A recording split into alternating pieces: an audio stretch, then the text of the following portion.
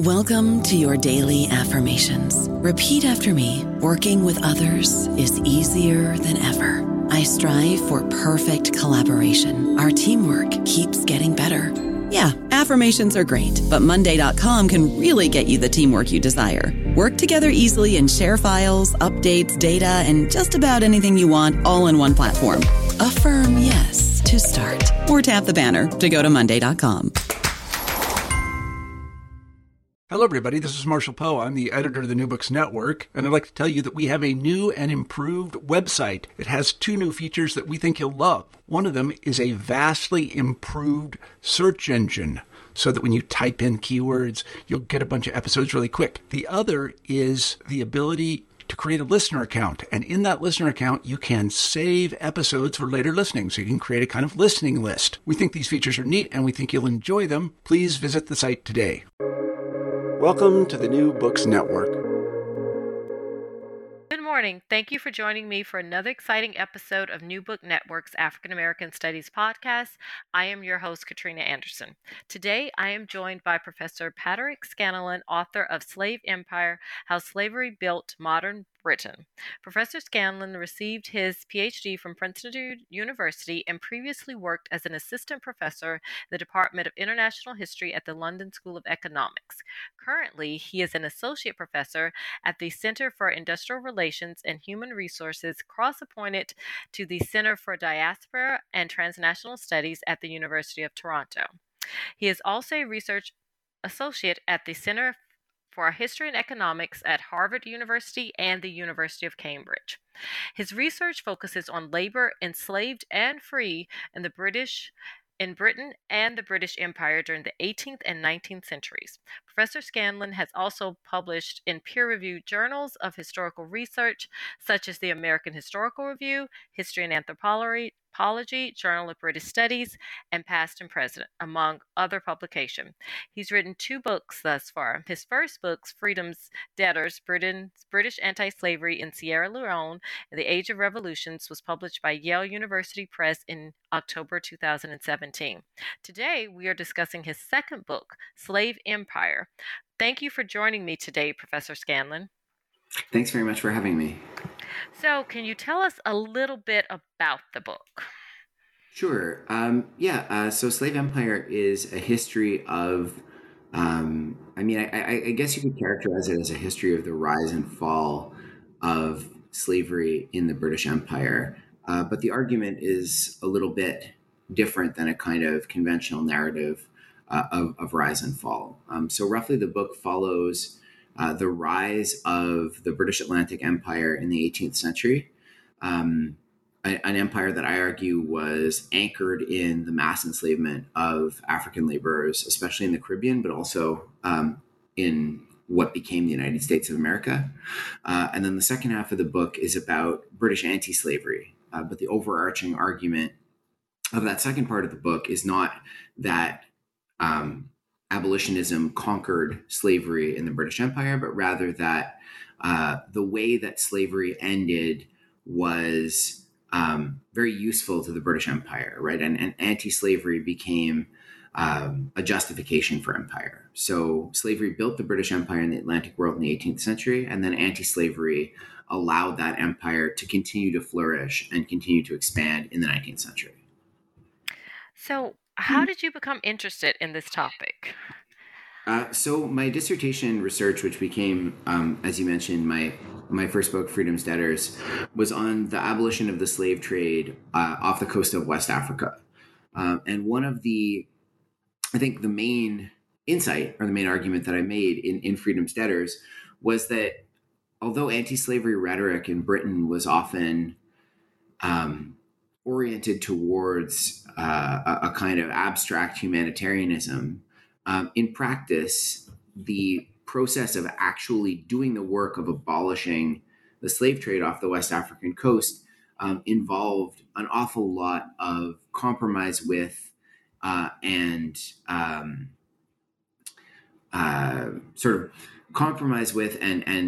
profound interaction with the slave trade, right? So one of the things that happened in British Sierra Leone was that British anti-slavery became in effect, enmeshed in a system of commerce in West Africa that was built on the trade and enslaved people. And so that kind of central insight that anti-slavery in practice in the British Empire was in many ways very different from what enslaved people might have imagined anti-slavery ought to look like or emancipation ought to look like, and that moreover, anti-slavery was extremely useful for expanding, consolidating, and justifying imperial and colonial rule in West Africa and later in other parts of the British Empire. Those kind of central insights were the kernel of slave empire. So that idea that slavery was extremely useful to empire building and that anti-slavery proved to be in many ways even more useful to empire building and to colonial rule was kind of the heart of the argument. And so, when I finished Slave Empire, I had ambitions of writing a book about a kind of very archivally driven academic book for a sort of exclusively academic audience about the 1830s in British politics, reinterpreting the history of the Age of Reform in Britain, which is usually told through the lens of parliamentary reform. So I had the vision of kind of rewriting the history of that decade by looking at the history of the 1830s through anti-slavery and through the Abolition of Slavery Act in 1833. But that project kind of fizzled out, and then I got an opportunity to write a book for a wider audience, a trade book, which became Slave Empire. So it's those kind of two channels that led to this book. Now, your work is in conversation with Eric Williams' Capitalism and Slavery. Can you speak a little bit about that connection between the two? Sure. I mean, Eric Williams has this really interesting and really bifurcated reputation on either side of the Atlantic. So when I was in graduate school, actually, even when I was an undergraduate, right, Capitalism and Slavery was in print, widely read in North America, certainly a pretty important interpretation of the history of anti-slavery. But in Britain, Eric Williams is kind of, until quite recently, had been out of print and kind of sort of oddly siloed off from the historiography of British imperialism and British colonialism and the rise of British capitalism. So Williams made a number of arguments in Capitalism and Slavery, which was first published in the 1940s. All of them have been influential, but they often get sort of blended together with each other, and so it's worth kind of breaking them up.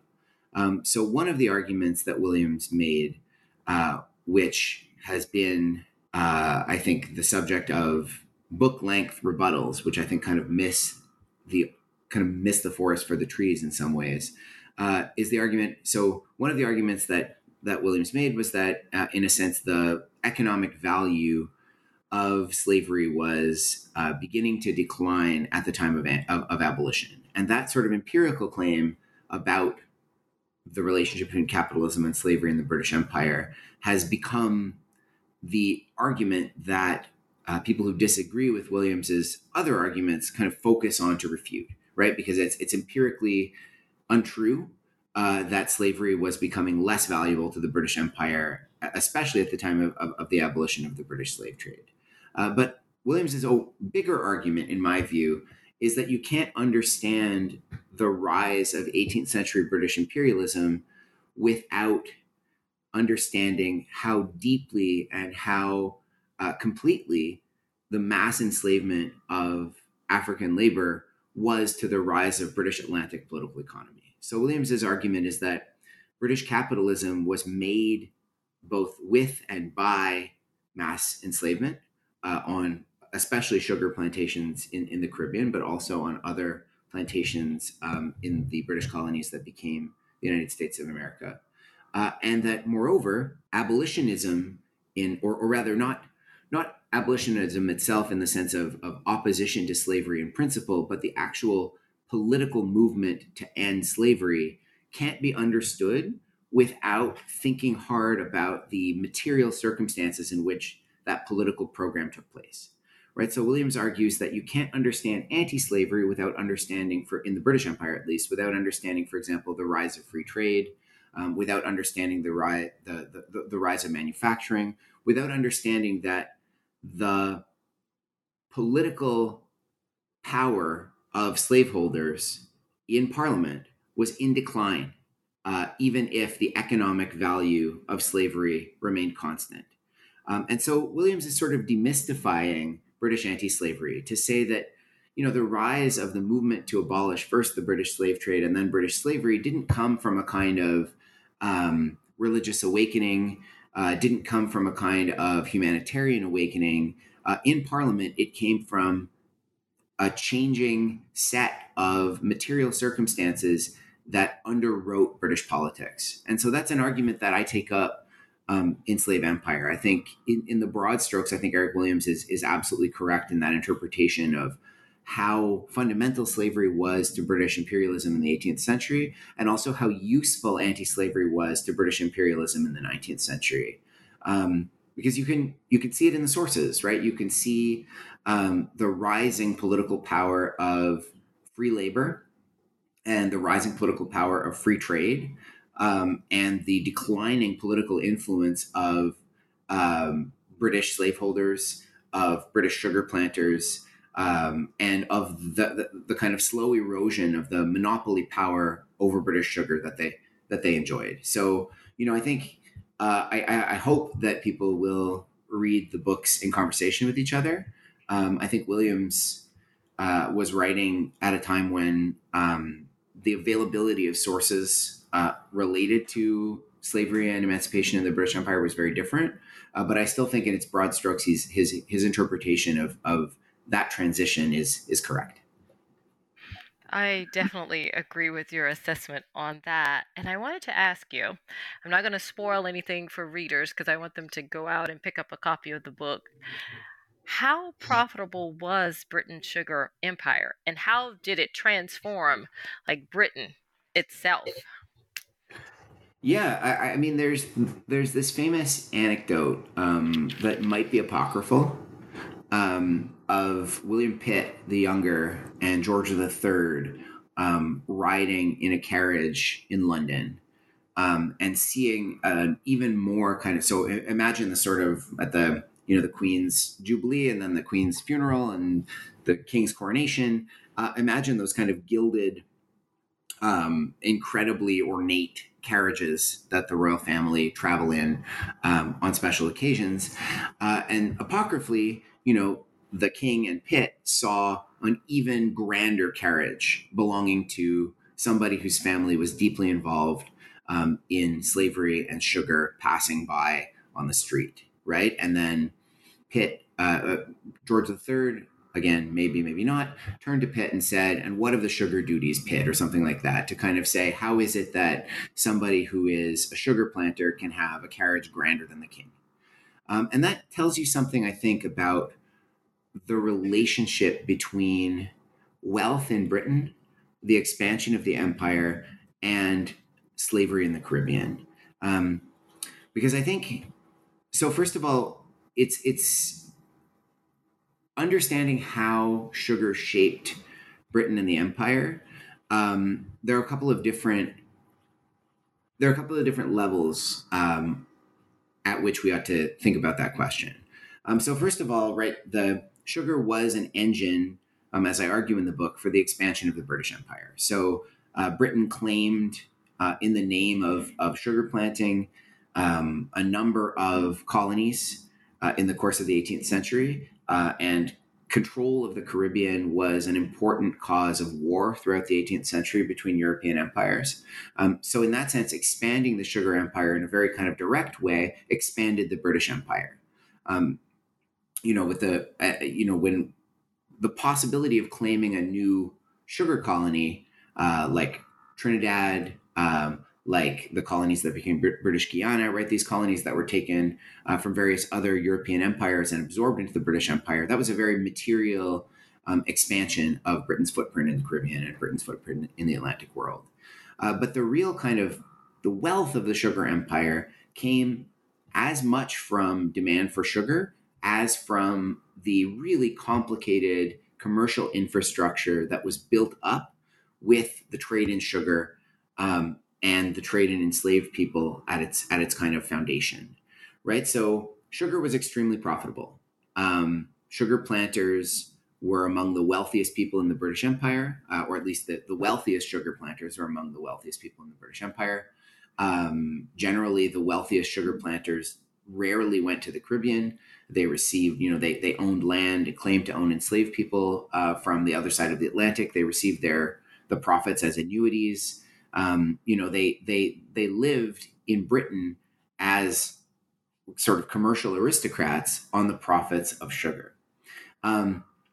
But sugar was as important as a source of kind of direct wealth to individuals as it was as a kind of foundation stone for a really complicated commercial system of insurance, of shipping, of long distance credit, of banking, of employment, right? One of them, sort of the part of the kind of circuit of imperial of an imperial career for someone in, for example, someone who wasn't particularly well connected, but who was, say, a physician or a lawyer.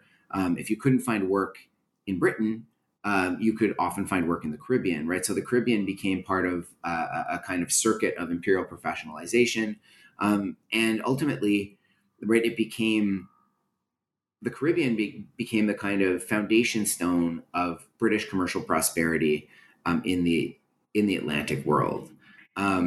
And so, in that sense, right, there was this kind of direct connection between the exploitation of enslaved labor in the Caribbean and the expansion of the British Empire in the 18th century. And sometimes the consequences of that for British culture could be kind of paradoxical. So, one of the things I explore in the book is the rise of what historians of the Stuart era, the kind of late Stuart era at the beginning of the 18th century in Britain, call polite culture, right? So there's this, right, the early 18th century in Britain was an extremely violent, dangerous, raw time to be alive, both in Britain and in the wider empire. And in culture, sort of culturally, the response to that wasn't to embrace that kind of rawness of everyday life, but rather to create this kind of extremely mannered, very deliberately self-restrained way of presenting yourself to the world, which became known as kind of polite culture, and was especially iconically represented in the magazine The Spectator, right, which was a kind of extremely popular publication at the beginning of the 18th century, full of essays on how to be polite in this very specific way. So in some ways, right, the impact of this brutally exploitative empire in the Atlantic was paradoxical in Britain, but it was still there. So, there are all kinds of ways that sugar and imperialism transformed Britain in the 18th century, from commercial infrastructure to cultural transformation. There are a number of things that come to mind as you are um, discussing how it transformed Britain and its empire. And one of the things that right now that's sticking out in my mind is you mentioned this notion of polite culture. Did that translate also into the Caribbean, or was that solely in Britain? So what was kind of white colonial society? How did it look in the Caribbean? Were they kind of imitating, or was it different? So I think in some ways, white colonial society in the Caribbean, or at least in the colonies that were the wealthiest sugar colonies, was both kind of superficially and aesthetically similar to Britain, but culturally very different. Um, so there are extremely well preserved Georgian townhomes and mansions in both kind of the kind of great houses of sugar plantations, but also kind of urban townhouses across the British Caribbean. Right, there are some really exceptional examples of Georgian architecture in the British in what was the British Caribbean, and partly that's because sugar planters in the Caribbean and wealthy, what were called, at least in Jamaica, plantation attorneys, right? Which is this kind of idiosyncratic use of the word attorney, because although plantation attorneys were sometimes trained as lawyers, what they really were kind of middlemen who would manage sugar plantations on behalf of absentee on behalf of absentee planters, and some of them became extremely wealthy, although not usually quite as wealthy as plantation owners. And those wealthy white colonials in the Caribbean wanted to imitate British society, or wanted to imitate British fashions, right? So you could see, right, a lot of things that were fashionable and expensive in Britain also appeared in the Caribbean because of the amount of money that was flowing through white planter society. The same threads and channels of money that flowed back to Britain. But as it was, right, at the outset, there were class divisions in the sort of 17th century in the British Caribbean. So famously, in some of the early rebellions in Barbados in the 17th century, enslaved people of African descent and white indentured servants fought on the same side in attempts to overthrow the planter aristocracy. But that kind of solidarity that transcended the color line in the Caribbean really evaporated very quickly, especially as mass enslavement became the default mode of securing labor for sugar plantations. And so white colonial society in the Caribbean became extremely paranoid, extremely fearful of slave rebellion, extremely reliant on the Royal, and often kind of reluctantly reliant on the Royal Navy and on British Army regiments to defend white colonists against the possibility of slave rebellions. At the same time as it became paranoid, it also became much less class bound, and in some cases much more kind of religiously tolerant than society in Britain, right? So one of the things in the Caribbean that defined white colonial society was a kind of classlessness, or at least you would never have somebody who was a servant eating a feast with a landlord in Britain, except on perhaps very significant kind of ceremonial occasions when that was, the kind of ritual to be observed. But that happened all the time in the Caribbean, and that was in part because the Black majority in the Caribbean made whiteness incredibly important to the way that colonists define themselves in their own society. So that's a kind of rough way to describe white colonial society as open internally, but extremely paranoid about protecting both the color line in the Caribbean and also protecting itself against destruction. So, what exactly was a sugar plantation like? Can you kind of describe, what was it? Was it kind of, and I know they do vary depending from um, island to island, but also just in terms of size. But what is kind of like a general description of a sugar plantation? Right. So I forget which historian it is. I think it might be John McNeill, who describes a sugar plantation as an incredibly violent and dangerous way of turning sunlight into money. Right. And I think that's it's sort of a glib way to describe it, but it's not all that far off the mark. Right. So sugar plantations, at least in the early 18th century, or the first half of the 18th century, before the rise of more sophisticated industrial like proto-industrial factories in Britain, would have been one of the largest workplaces in the British Empire. So large sugar plantations could have hundreds of enslaved laborers working on them. They could have dozens of paid employees, both people of sort of from white colonial society, and also free people of mixed European and African descent, who would have been called usually people of color in the Caribbean, who would have been paid employees. So it was something like a factory, especially when sugar production was happening. For most of the year, a sugar plantation would have been a farm, where the primary crop was, of course, sugarcane, although most plantations grew other crops as well, especially other cash crops like coffee or indigo.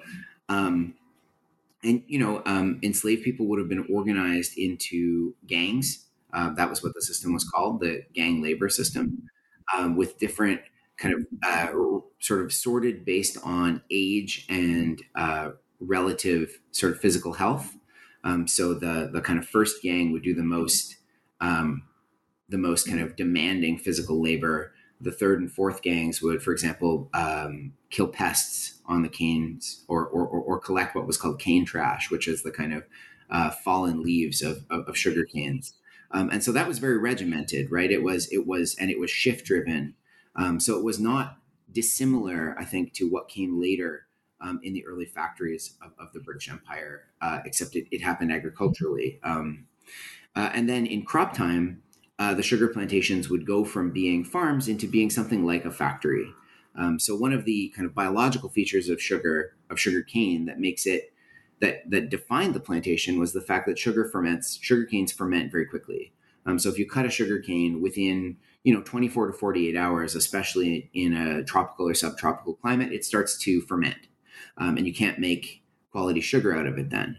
And so consequently, in what was called crop time, and is still, there are still kind of holidays in the independent Caribbean that mark the kind of agricultural calendar of crop. In crop time, all of the enslaved laborers on the plantation would have different tasks: cutting down the canes, putting them through the mills, and operating the huge, extremely energy intensive boilers where the juice of the cane would be gradually boiled down and clarified in a series of large, usually copper boilers, and it would kind of sluice down until it was finally laid in kind of deep sort of metal trenches to crystallize. And so that period of time was paradoxical on a plantation, because it was both a time when a lot of enslaved laborers would be injured and sometimes killed in a very brutal, like dangerous industrial process that was often done in near darkness, right? A lot of sugar boilers operated 24 hours a day, or nearly 24 hours a day, with very little light, and they were very dangerous machines. But at the same time, it was a period when, there was a lot more kind of there were more rations on the plantation distributed to enslaved laborers. It was a time when people were generally healthier, but also much more likely to die a violent death. So the plantation was this really complex, violent, often brutal combination of farm and factory, and of course for enslaved laborers, also a kind of like open air prison. So it's an institution that I think is worth thinking about critically and systematically, because I think it had a very profound impact on all kinds of modes of organizing labor, both free and enslaved, from the 18th century on. So, as you mentioned, it was the plantation was this brutal, violent place that was effective more often than not in producing sugar that would be exported, but what was the experience of the enslaved members?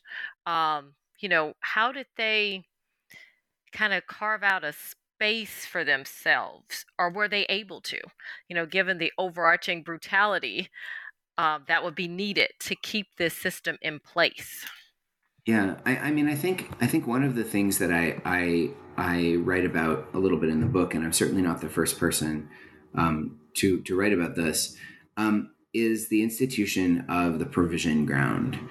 So, I think most people, and one of the things, I'm writing now about the Irish famine, which is a very different kind of theme, but it's the same kind of, I think when people um, imagine themselves in the past, right? They often imagine themselves as having a kind of exceptional bravery that most people don't have, right? So I think that there was, so plantations were big, and in most Caribbean colonies, the majority of people in the colony were enslaved people of African descent. They had a huge numerical advantage. Enslaved people had a huge numerical advantage over both free people of color and white colonial society. or members of white colonial society. But the threat of the consequences of rebellion were spectacularly brutal, right? So I think that many people were kind of there's this kind of tension, right? There's this idea. I think let me reframe this. There's this idea. I think that plantations were places of constant surveillance and constant violence, and they were certainly places of profound and oppressive surveillance, and they were places of bursts of grotesque violence. But the plantations could not function given the huge disparities just in population size between enslaved people and sort of white planter society without kind of almost like pressure valves within the society itself. And so one of the things that happened in the course of the development of the British Caribbean was that in an attempt to cut costs, white planters would portion off parts of sugar plantations as what they called provision grounds. So rather than providing rations to every enslaved laborer on a regular schedule, planters found it more economical to just designate parts of the plantation as land that enslaved farmers could use to grow crops for their own consumption. And over the course of generations, those provision grounds became incredibly important sources of food, not only for enslaved people, but also for almost everyone in colonial society. So you have this kind of paradoxical effect, this kind of underground economy that runs underneath plantation society, where you have this kind of legal fiction that people can be property and that therefore can own, people who are property legally can't own property. But in practice, enslaved people had very durable, long-lasting claims to provision grounds. And at least enslaved people who were sort of higher up on the hierarchy or controlled prominent provision grounds would also sell a lot of their surplus at colonial markets. And so you had this kind of strange paradoxical force within the plantation economy where people who were legally speaking property had property and were earning money selling crops. And so one of the things I try to bring out in Slave Empire is to kind of show how both the kinds of freedom and autonomy that things like the institution of the provision ground afforded to enslaved people, without losing sight of the fact that this was a kind of remarkable cultural achievement and remarkable example of economic autonomy that was sort of carved out by enslaved people over generations in the face of a system that was overwhelmingly oppressive, right? So I don't want readers to come away with the idea that the plantation was a kind of totalitarian institution, because it just couldn't be. And so there were places that were small and that were fragile and that were almost always subject to revocation, where enslaved people could kind of carve out a degree of economic and cultural autonomy. And I hope that readers won't interpret that as like, and that's as like a kind of as like an endorsement in any sense of the plantation economy, but more as a sense of the kind of something that's worthy of our attention, right? Of this kind of economy that ran underneath a much larger transnational sugar economy. I agree with that assessment, and I think it is definitely worth looking into more and learning about more in greater detail. Now I want to shift our focus a little bit and talk about the age of revolutions that's going to be going on. You have the American War for Independence, you've got the Haitian Revolution, the French Revolution. So let's start with the American War for Independence. How did that change the British Empire in the Caribbean? I think the first kind of anecdote that's worth thinking about to kind of center that, to try to understand the position of the British Caribbean in relationship to British North America, and the 13 colonies, and then the United States of America, is to understand that when the American War of Independence began, Britain's colonies in the Caribbean rattled their sabers a little bit. and threatened to join the United States of America.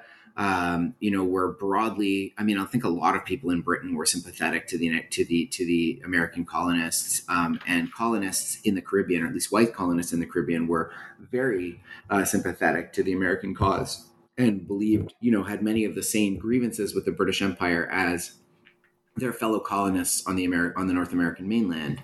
But none of the British colonies in the Caribbean joined the American War of Independence. I don't know about you, but I'm very busy and I don't have a lot of time to cook. That's why I subscribe to Factor. Eating better is easy with Factor's delicious, ready-to-eat meals. Every fresh, never frozen meal is chef-crafted, dietitian approved, and ready to go in just 2 minutes. You'll have over 35 different options to choose from every week, including Calorie Smart, Protein Plus, and Keto. These are 2-minute meals. Factor meals are ready to eat and heat, so there's no prepping, cooking, or cleanup needed. They're flexible for your schedule. Get as much or as little as you need by choosing your meals every week. Factor is the perfect solution if you're looking for fast, premium options with no cooking required. Sign up and save. We've done the math, and this is important. Factor is less expensive than takeout, and every meal is dietitian approved to be nutritious and delicious. Head to factormeals.com/NBN50 and use code NBN50 to get 50% off. That's code NBN50 at factormeals.com/NBN50 to get 50% off. And the reason is that the Caribbean colonies relied on the kind of remainder of British 17th century mercantilist policy for their livelihood. So under a series of laws called the Navigation Acts, that protected British trade, and under a series of other acts related to sugar duties, sugar planters in the Caribbean enjoyed what was effectively a closed market in Britain for their sugar. So and we'll talk about this in a minute when we talk about the Haitian Revolution, but other European empires by the time of the American Revolution were producing higher quality sugar in greater quantity, and with greater efficiency than Britain's colonies. So Britain's colonies on an open market probably couldn't really compete with other European colonies for the European sugar market. And so they relied on the fact that they were effectively protected in Britain. And so, although the Caribbean colonies shared a lot of the mainland colonies' grievances with the British Empire, they needed that imperial connection for their economic survival. And so that fact underwrites a lot of the consequences of the American War of Independence for the British Empire, because the British Empire in the Caribbean, because the American colonies were among the British Caribbean's most important trading partners. There's a reason why places like Massachusetts and Rhode Island flourished in the 17th and 18th century. And it wasn't from agriculture, right? They're not particularly fertile places, but they were hubs of trade with the rest of British North America and with the Caribbean. And they had much more diverse economies. They had a lot more settlers. They had a lot more kind of independent standing within the British Empire. And for the anti-slavery movement, the loss of those colonies, which seemed on the face of it, at least to British anti-slavery leaders, more respectable, less violent, less seedy, right? The loss of the American colonies opened a new space for the British Empire. Because it, or rather for British imperial anti-slavery, because it suddenly seemed possible to people in Britain with an eye who wanted to regulate or even end both the slave trade and plantation and sort of colonial slavery, to kind of notice that the Caribbean colonies depended on Britain. And so therefore, the Caribbean colonies, anti-slavery activists reasoned, could be controlled from Britain. And so in a sense, anti-slavery emerged from the American War of Independence as an imperial movement, as a movement devoted to imposing constitutional and legal reforms on Britain's colonies from London. And so in that sense, the American War of Independence set the basic structure of British anti-slavery for the next few generations. and was really kind of crucially important to the launch of the mainstream anti-slavery movement in Britain. What about the Haitian Revolution? So the Haitian Revolution has this, and sort of concomitantly, the French Revolution had kind of paradoxical effects on the British Caribbean and on British anti-slavery. So in the British Caribbean, the Haitian Revolution, so the French Revolution initially was welcomed in the British Caribbean because it seemed like an opportunity for Britain. It seemed like something that would destabilize France's colonies in the Caribbean. And France's colonies, especially Saint-Domingue, but also Martinique and other colonies, were among the most valuable, productive sugar colonies in the European imperial world, and certainly in the Caribbean. And so the fall of France, or the fall of the French monarchy, seemed to promise the possibility of British expansion. And then, beginning in 1791 and moving through to the declaration of the independent first Empire and then Republic of Haiti in 1804, the Haitian Revolution had a number of effects. The first effect in the Caribbean was terror. There was a sense among colonial society, among white colonists, that the Haitian Revolution had to be kind of contained on the island of Hispaniola, and that it could not spread, like revolutionary sentiment could not spread to Jamaica, could not spread to Barbados, especially Jamaica, which is very close to Haiti and to Hispaniola. So there was a sense in colonial society that the Haitian Revolution posed an existential threat. Imperially, the Haitian Revolution seemed to present an opportunity to strike a kind of blow at the heart of the French colonial empire. But I think the most interesting impact of the Haitian Revolution is on the anti-slavery movement itself. So the interesting thing about the Haitian Revolution for British anti-slavery leaders is that very, very few of them took from the Haitian Revolution what Haitian revolutionaries said they were doing. Right? So Haitian revolutionaries declared that they were creating a free black state and then a free black republic that was officially and resolutely opposed to mass enslavement, right? So there was a kind of symbol of black freedom in the Atlantic world. But for British anti-slavery leaders, independent Haiti seemed to be a kind of, I think many anti-slavery leaders celebrated the victory of Haitian revolutionaries over France, but also sort of were dismayed at what they saw as the kind of disorder of the process of revolution in Haiti. And they imagined, first of all, that yes, emancipation was a necessary goal for the Caribbean, but it could not happen suddenly, right? So one of the kind of perverse consequences of the Haitian Revolution for anti-slavery sentiment in Britain was that it confirmed the faith of anti-slavery leaders in the idea of gradual emancipation, right? So they celebrated emancipation in Haiti, but in the British Empire, they had no intention of allowing emancipation to take place suddenly, and certainly not under any circumstances after a revolution, right? So that was one consequence. Another consequence was the impact of the Haitian Revolution on eroding the British slave trade, or sort of support for the British slave trade. So in some sense, the Haitian Revolution led almost directly to the abolition of the British slave trade, because on the one hand, the threat of both abolitionists and slaveholders in the British Caribbean and in London assumed that the cause of the Haitian Revolution was French colonists in Saint-Domingue's over-reliance on the slave trade to supply their plantations with labor.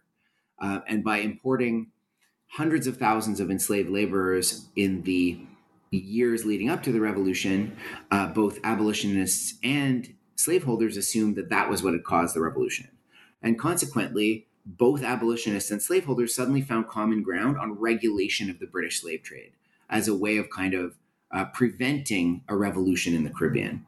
So the Haitian Revolution had these profoundly, and that in some sense eroded opposition to the abolition of the British slave trade, which is why, in 1792, Wilberforce failed in securing even a motion committing Parliament to abolishing the British slave trade. But why in 1806 and 1807 the 1807 Slave Trade Act passed through Parliament, with very little opposition, because the Haitian Revolution had kind of created briefly a common ground between slaveholders and abolitionists on the necessity of preventing revolution. So it had this paradoxical effect on anti-slavery, where it despite its sort of vivid, vibrant revolutionary example, it confirmed the wisdom of gradualism among anti-slavery leaders in Britain. So that's a very long-winded answer, but there are a lot of threads going through that period in the history of the anti-slavery movement.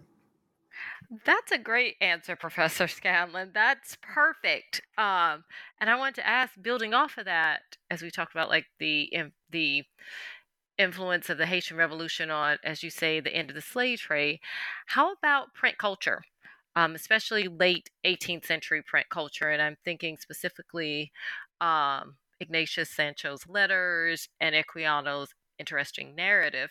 How did that kind of help develop or shape the anti-slavery sentiment that was going on during that period?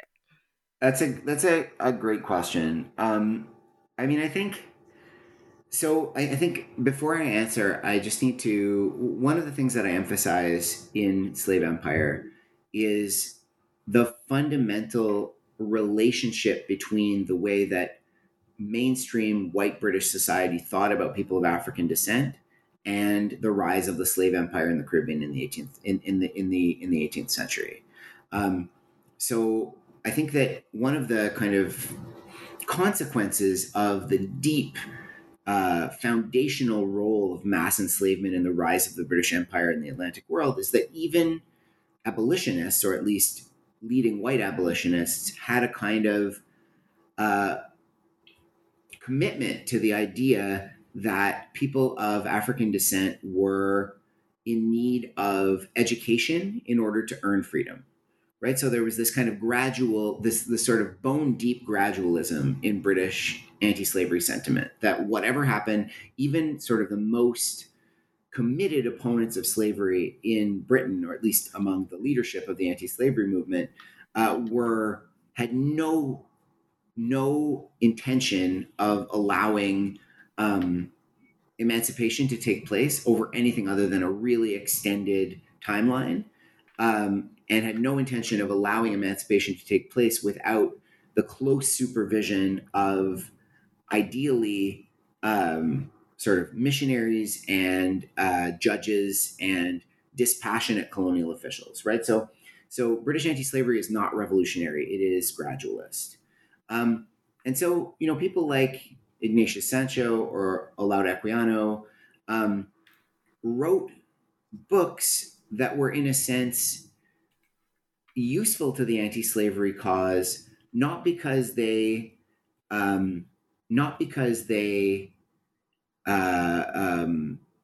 augured for the immediate abolition of either the slave trade or slavery, but rather because, at least to kind of mainstream white British readers who were a part of this kind of culture of gradualism, they confirmed that people of African descent were capable of civilization, right? So the fact that Equiano's autobiography was, a minor bestseller when it was published, the fact that Ignatius Sancho's letters were published after his death as this kind of, and Sancho was a grocer and a musician, and kind of, his letters are a really interesting look both into Black life in London in the 18th century, and also into the kind of bohemian art world of the 18th century. So these books were meant to show for abolitionists, or rather abolitionists read these books and said, yes, here is proof that people of African descent who are raised in British culture are capable of understanding and enjoying the freedom that the British Empire promises to its subjects. But that didn't mean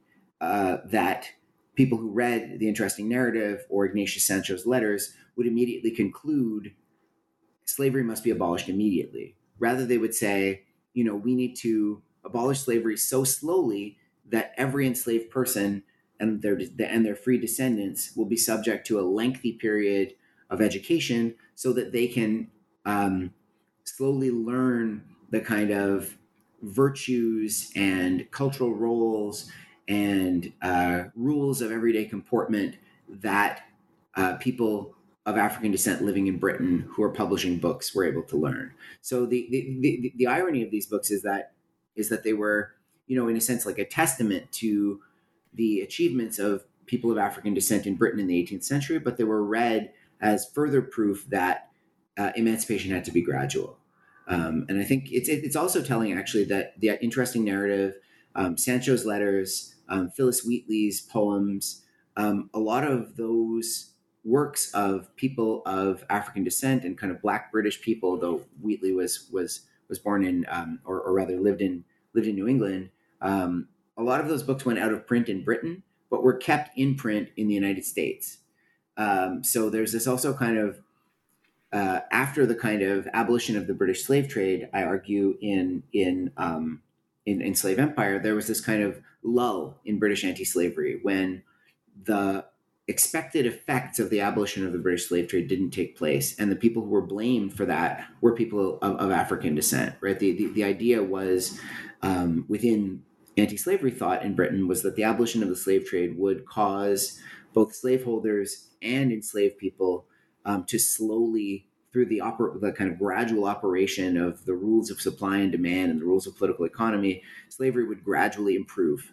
They called it amelioration, the amelioration of slavery. And over generations, slavery would become less and less oppressive, more and more open, and eventually would just kind of fade away. And that didn't happen. In fact, that period after the abolition of the slave trade was a period of increased revolutionary activity among enslaved people in the British Caribbean.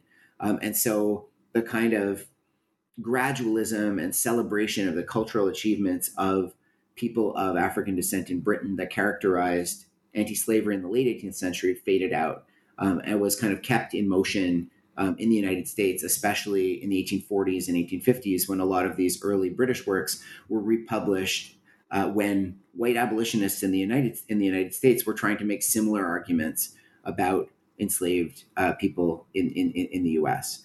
So there's a really interesting transnational history of these books, as well as a really interesting history of these books' influence on anti-slavery in Britain itself.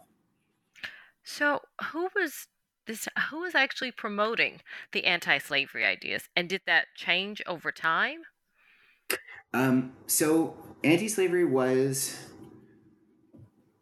So I would say, I one of the things I try to do in the book is to separate different generations of the anti-slavery movement.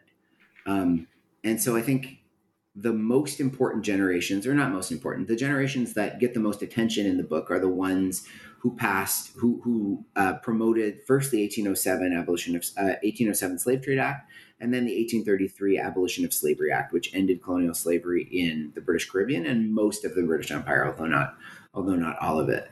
And they were very different. So the movement in that the leaders of the movement to abolish the slave trade in 1806 and 1807 were the leaders of a patriotic movement, right? You can see in the popular culture and kind of ephemera, if you go to the Victorian Albert Museum or any museum of British design that holds a lot of the everyday stuff that people would have in their homes, not just wealthy people, but also, people in the middle classes and even below. There's an awful lot of crockery and printed ephemera and prints and paintings celebrating the abolition of the British slave trade. So the figure of Britannia, the kind of mythical representation of Britain and British power, holding the 1807 Slave Trade Act, or holding a sign that says "Slave Trade Abolished," right? That image repeats itself a lot in all kinds of printed and sort of print culture and material culture at the turn of just after the beginning of the 19th century. And that's because in 1806 and 1807, the abolition of the slave trade was a patriotic movement.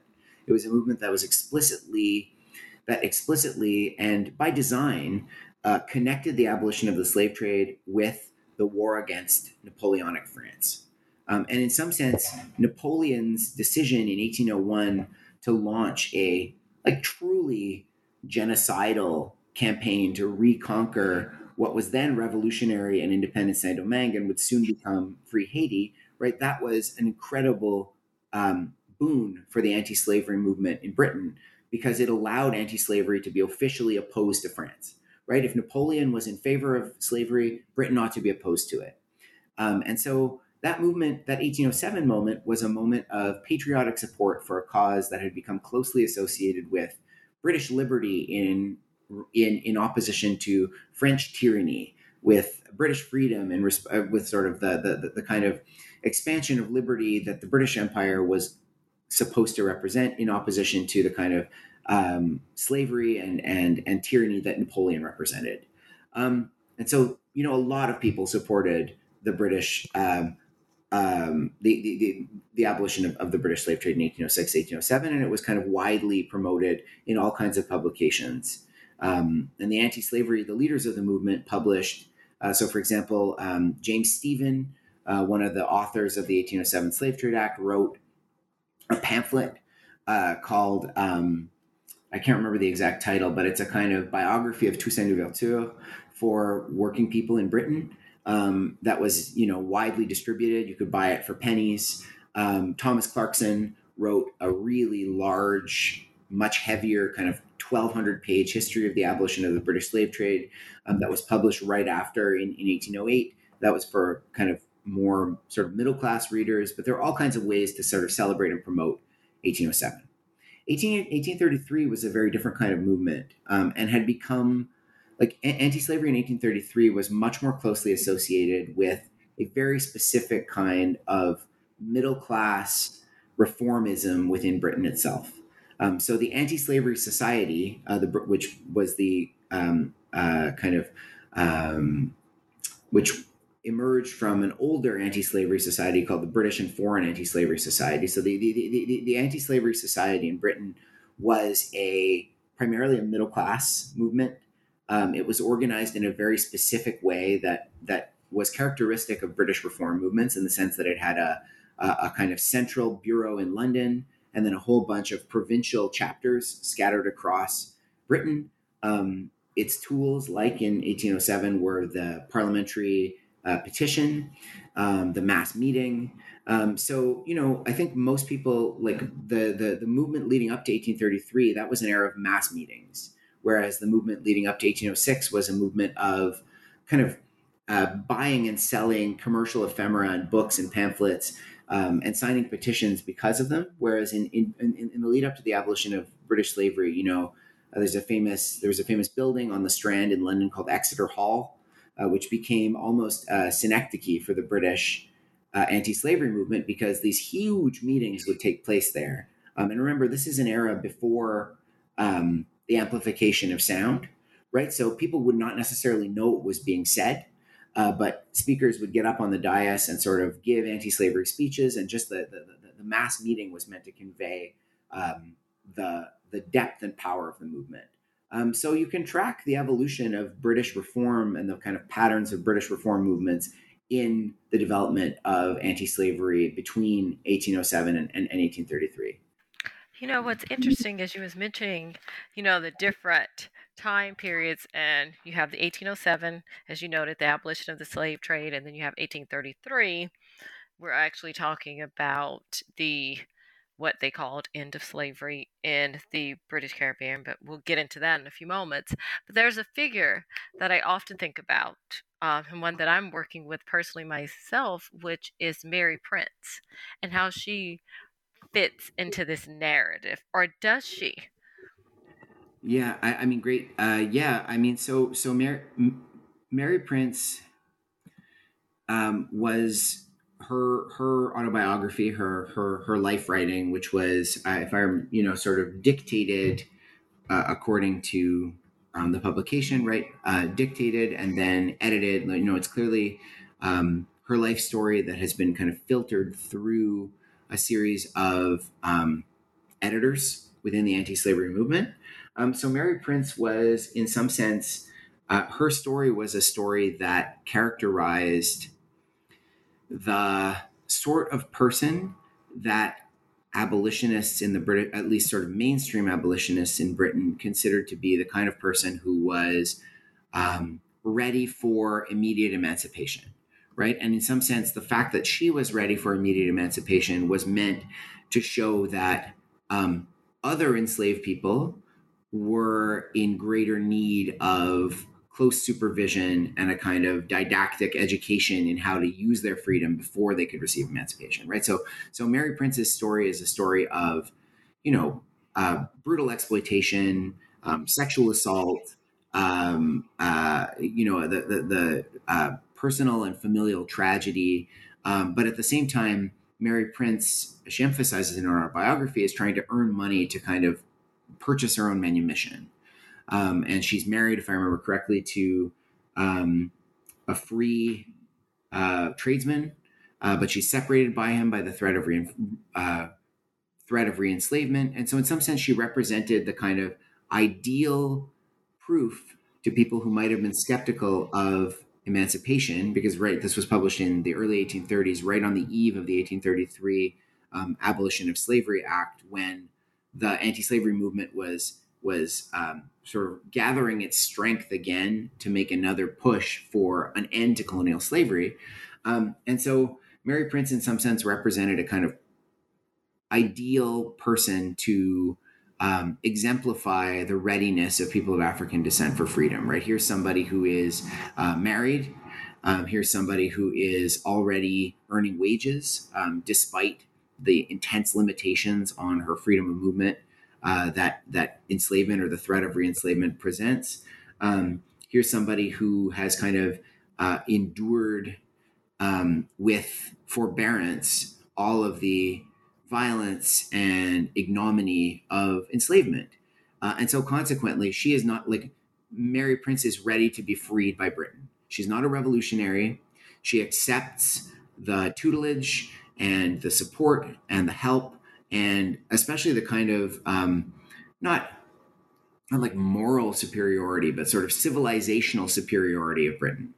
And so in that sense, I see Mary Prince as being, a really remarkable person, in the sense that there are very few records of enslaved women's life writing in British imperial history. She's one of very few, especially published books. But at the same time, you can understand a lot about Mary Prince's life by reading her autobiography, but you can also understand a lot about the kind of person that British abolitionists wanted the public to think about when they thought about emancipation, right? They wanted the British public to accept to accept emancipation, because it seemed as though most people, if you understand what I mean, it's a kind of, she was like in the run up to the publication of her autobiography, right, the abolitionists were looking for somebody whose story they could tell, which is also something that happened in the course of the era of apprenticeship, right? There were a couple of autobiographies published after the abolition of slavery during the period of apprenticeship of kind of similarly placed people in the British Caribbean, people who would represent exactly the sort of civilizational process that British anti-slavery promoted. But yeah, Mary Prince's story and the circumstances of the publication of her life are really interesting and really important for understanding the anti-slavery movement. And we finally do get to that final Emancipation Act, and Mary Prince, she was on the cusp of that in 1833. Yet, what's interesting is, once it happens, did it really change the lives of the enslaved population? But I want to back up for a second, because before you even get to that Emancipation Act of 1833, there's this whole series, and you alluded to it before, of rebellions that were going on, which kind of had left questions in the minds of whether or not the enslaved population could fully be emancipated, or were they ready for this idea of emancipation? And I'm thinking about Barbados and British Guiana. And finally, you get to the Baptist War in Jamaica. Uh, but yet, there is this sense of violence. And how much of that, as you've alluded to before, have helped these questions in the minds of abolitionists and others, whether or not the enslaved population was even ready for freedom.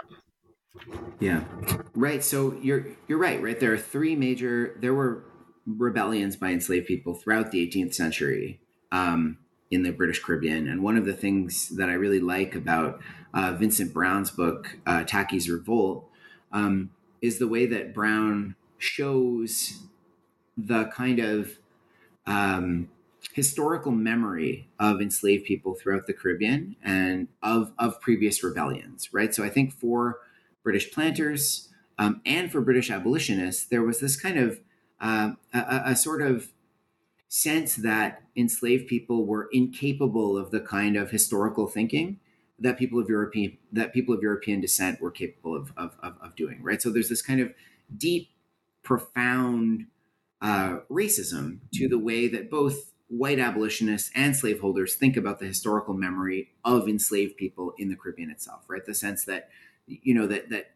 nobody in Jamaica remembered Tacky's Revolt. Nobody in the Caribbean really knew much about the Haitian Revolution, except in a very kind of abstract way. But of course, that wasn't true. And in 1816, in Barbados, in 1823 in British Guiana, and then in 1831 in Jamaica, there were very significant slave rebellions in the Caribbean. And as you mentioned, right, for the British anti-slavery movement, these were catastrophes, or at least public relations catastrophes, because the argument that abolitionists made to the public was that anti-slavery would and the kind of gradual amelioration of slavery would stop slave rebellion, and that you needed kind of without that gradually moving towards emancipation, the end of the slave trade, that these were movements toward curbing rebellion and creating a kind of new Pacific society among enslaved people in the British Caribbean that would be appropriate for a transition to freedom. But of course, rebellion put the lie to that assumption. And so consequently, every single rebellion, especially in 1816 and 1823, needed to be attributed among leaders of the anti-slavery movement to something other than anti-slavery sentiment, which is this one of the kind of weirdest ironies of the specific way that abolitionism unfolded in the British Empire, and one that I think can only be understood in relationship to the slave empire of the 18th century. So you had, for example, in Barbados in 1816, which was a rebellion, you can see, there were flags preserved or copies of flags preserved carried by enslaved rebels that clearly show British imperial symbolism on the flags, lions, people of African descent wearing British clothes, Union Jacks, the flag of the Royal Navy, right? All this British symbolism was on these flags. It's pretty clear that in the 1816 rebellion in Barbados, the rebels thought that they had already been emancipated and that white colonists were keeping them in slavery, and that if they rose up, the British Army would join them, which is absolutely the opposite of what abolitionists wanted. And so abolitionists in Britain hastened to try to explain that rebellion as one that was caused by a falling off in the quality and amount of provisions and rations that were provided to enslaved people, right? So rather than being a political rebellion, the 1816 rebellion had to be recast as a food riot, basically. And that same process occurred in the rebellions in 1823 and in 1831 as well, right? There was this intense desire among the abolitionist movement to, for example, in Jamaica, to cast Samuel Sharp, one of the national heroes of Jamaica and one of the leaders of the rebellion, as somebody who was devoted to the vision of gradual emancipation, even as he led a revolutionary movement for immediate emancipation. So there's this bizarre tension born of the series of racist ideas about the political capacities and political imagination of Black people in the Caribbean that shaped the anti-slavery movement. And if readers come away, like I'm trying to, and I've done this teaching undergraduates as well, in Britain, which was an interesting experience, right? Because this interpretation of British anti-slavery is not that it's common, I think, in North American histories of Britain, but it's not particularly common in Britain itself. And so, understanding that tension between the revolutionary sentiments of enslaved people and the profoundly reactionary and gradualist ambitions of anti-slavery leaders is really important. And it's really clearly visible in these moments of rebellion in the early 19th century. I definitely agree with that assessment that you just spoke of. And the second part of my question that I wanted to, and I don't want you to spoil anything for readers, but a little bit about the Emancipation Act. Can you allude a little bit about the lives of the enslaved population without giving away too much? Because I want readers to go out and actually read that part themselves. And I know for some, they might be surprised at what they find. Yeah, I mean, I do think that chapter is one of the ones I like best in the book. I think it's one of the better parts of the book. It's on apprenticeship, right? So the 1830, and I think it's the 1833 Abolition of Slavery Act was primarily oriented around compensating former slaveholders for the loss of the people whom they had once claimed as property. And that was, and if you read the book, you can kind of get the parliamentary play-by-play of how that happened. I think there were certainly anti-slavery leaders in Parliament who were opposed to the specific structure of the Emancipation Act, but ultimately who accepted it, right? There were because they would rather, in a sense, like the Emancipation Act was a kind of compromise between the realities of imperial administration and the ambitions of anti-slavery. Something which some historians of British abolitionism have taken as evidence of a kind of like deep division between real abolitionism, represented as kind of radical abolitionism, and a kind of false abolitionism, represented as imperial policy, which I don't think is a fair way of understanding the way anti-slavery actually worked. Because I think if you want to understand how anti-slavery worked in the British Empire, you should look at how anti-slavery actually worked in the British Empire. But I'll set that aside. So under the 1833 Abolition of Slavery Act, the two main prongs of it were the establishment of a £20 million compensation fund that now former slaveholders could make claims against the fund based on the number of people they had claimed to own, and a period of apprenticeship where formerly enslaved people in the Caribbean would be required to work under conditions very similar to enslavement for the people who had once claimed to own them for a period of initially as few as 4 and as many as 6 years.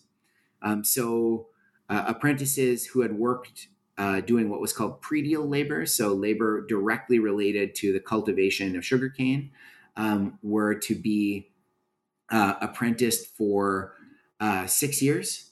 But in the course of those 6 years, they were going to be have part of their time devoted to doing the labor they had done while enslaved for the people who had claimed to own them, like to continue to work for 40 hours a week, just over 40 hours a week on plantations for free, and spend the rest of their quite literally free time learning how to earn wages.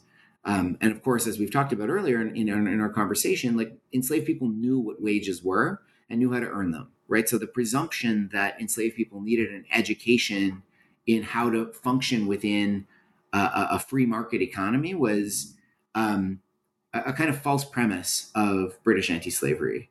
And then the other kind of non-predial laborers, who were people who would have been tradespeople or rangers or drivers, who were people who managed enslaved laborers or coerced or disciplined enslaved laborers who were themselves enslaved. Those people would have had 4 years of continuing apprenticeship where they would basically continue to work as though they were enslaved, but at the end of those 4 years, they'd be emancipated.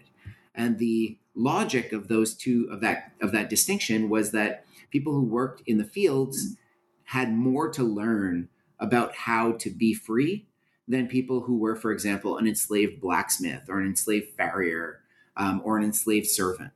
That those people, because of their kind of proximity to white society, and because most people who did those kind of jobs worked under conditions of slavery most of the time, but also hired out their labor or shit. You know what I mean? Like if an enslaved farrier, for example, would shoe the horses of the people on the plantation where he worked, but would also probably do work outside of the plantation for money. And so the idea was that that sort of person was more ready for emancipation than somebody who just worked in the fields. And so the Abolition of Slavery Act looked very, very little like what enslaved revolutionaries wanted from emancipation. What it looked like more was a way of both securing the consent, very, very reluctantly given, of former slaveholders to an imperial law that would dispossess them of what they thought was of people whom they imagined to be their property for generations, and also to set the table for a civilizing mission to be led by missionaries and jurists in the Caribbean in the wake of emancipation. So, the 1833 Act was a compromise in Parliament and looked very little like the emancipation that rebels had fought for, that people in the Caribbean, enslaved people in the Caribbean, had imagined for generations. Readers, I definitely want you to go out and, as Professor Scanlan said, that the whole book is great, but that is one that will definitely blow your mind as you're thinking about this whole process of what freedom looks like. So, Professor Scanlan, I want to ask you, what do you want readers to take away from the book? So I think it depends. I mean, obviously, I hope that everybody will. I think it depends, right? I think that North American readers, I hope will take away from the book an understanding of slavery in the Atlantic world that is a little bit less focused exclusively on the American experience. To show that yes, like just as mass enslavement is inextricable from the rise of the United States, sort of an essential and indelible part of the American story, it's also an essential and indelible part of the rise of the British Empire, but not in the same way. So I hope that North American readers will understand that slavery in the British Empire was a different institution. I mean, it had similarities with slavery in the United States, but in many ways it was a different institution with different consequences in Britain and in the Caribbean. And that it needs to be understood both in relationship to American slavery, but also on its own terms. And so in that sense, I hope that North American readers will read it as a caution against a kind of exceptionalist understanding of slavery and empire and political economy in the United States. British readers, I hope, will read it. I think there's a kind of moment now, which is good to see in British popular culture and in British popular history, where at least some Britons are thinking more about the legacies of colonialism and the legacies of slavery in British society. And I think that that's good and necessary and important.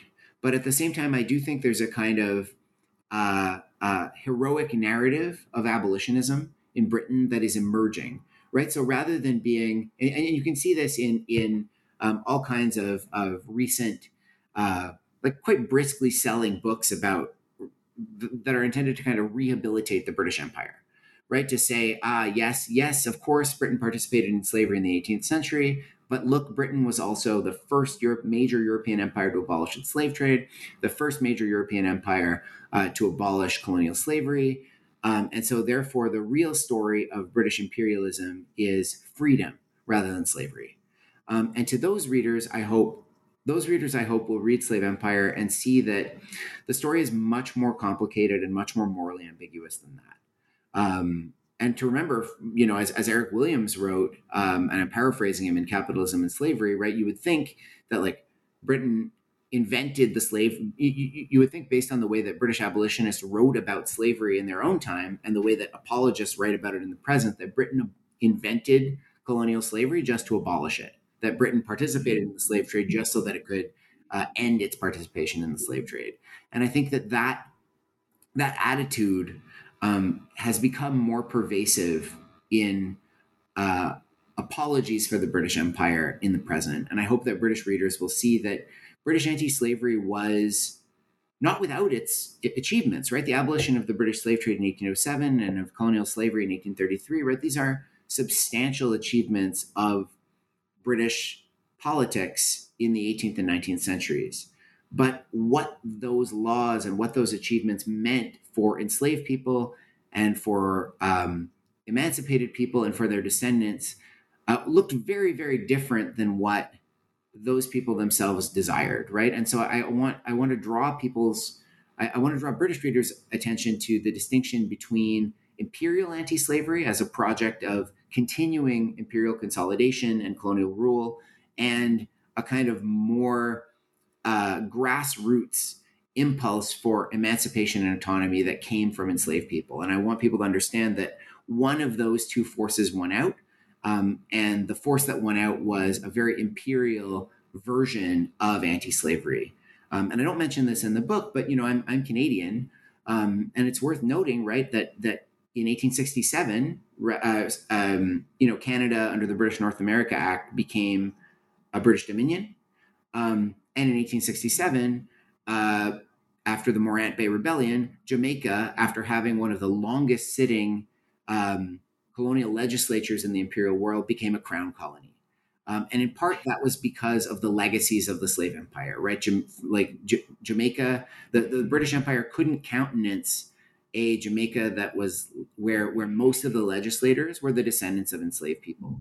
And that was both because of events after emancipation, but it's also because of the very long history of slavery and imperialism in the British Empire. So in a sense, like, this book is more for people interested in the British side of things, and I wrote it while I was in Britain. But I hope that there's something in there for every reader. I definitely think there is. Definitely, even though, as you say, it's targeted for the British, as you mentioned, for those in North America, one of whom is myself, there's this idea of Britain, especially the land of freedom, especially as I'm thinking about, starting 1840s, 50s, 60s, you have the Black Americans going over to England to get that transatlantic support to end slavery in American society. Yet what you show us, there is a much more complicated narrative as to how this all happened, especially on the British side of things, that it wasn't easy. So I truly appreciate that, and I think readers will too. But before we wrap up, I had a question for you. What are you working on now? Right. Thanks. Yeah, I am almost finished the manuscript for a book that is tentatively called The Irish Question. Although I am maybe I'm not completely married to that title, so that may not be the title that it comes out on under, but that was the title it's the provisional title, which is a book that'll come out in 2025, ideally, from Robinson in the UK and from Basic in North America, on the place of Britain, the place of Ireland in the British Empire from the Union in 1801 to just after the Irish famine in 1851. So it's a history of the Irish famine that is meant to place the famine within a much longer history of the relationship between Ireland and Britain, because there are a lot of books about the Irish famine. A lot of them focus on a kind of blow by blow account of the kind of just horror of the famine itself, which is in this book as well. But few of them, I think, try to explain, the way that Ireland became so prone to famine in the first place. And I locate that propensity to famine and vulnerability to famine in the history of colonialism in Ireland in the 18th century, and then the acceleration of British imperial industrial capitalism after the Act of Union. So that's what I'm writing now. If all goes well, it'll be out in 2025.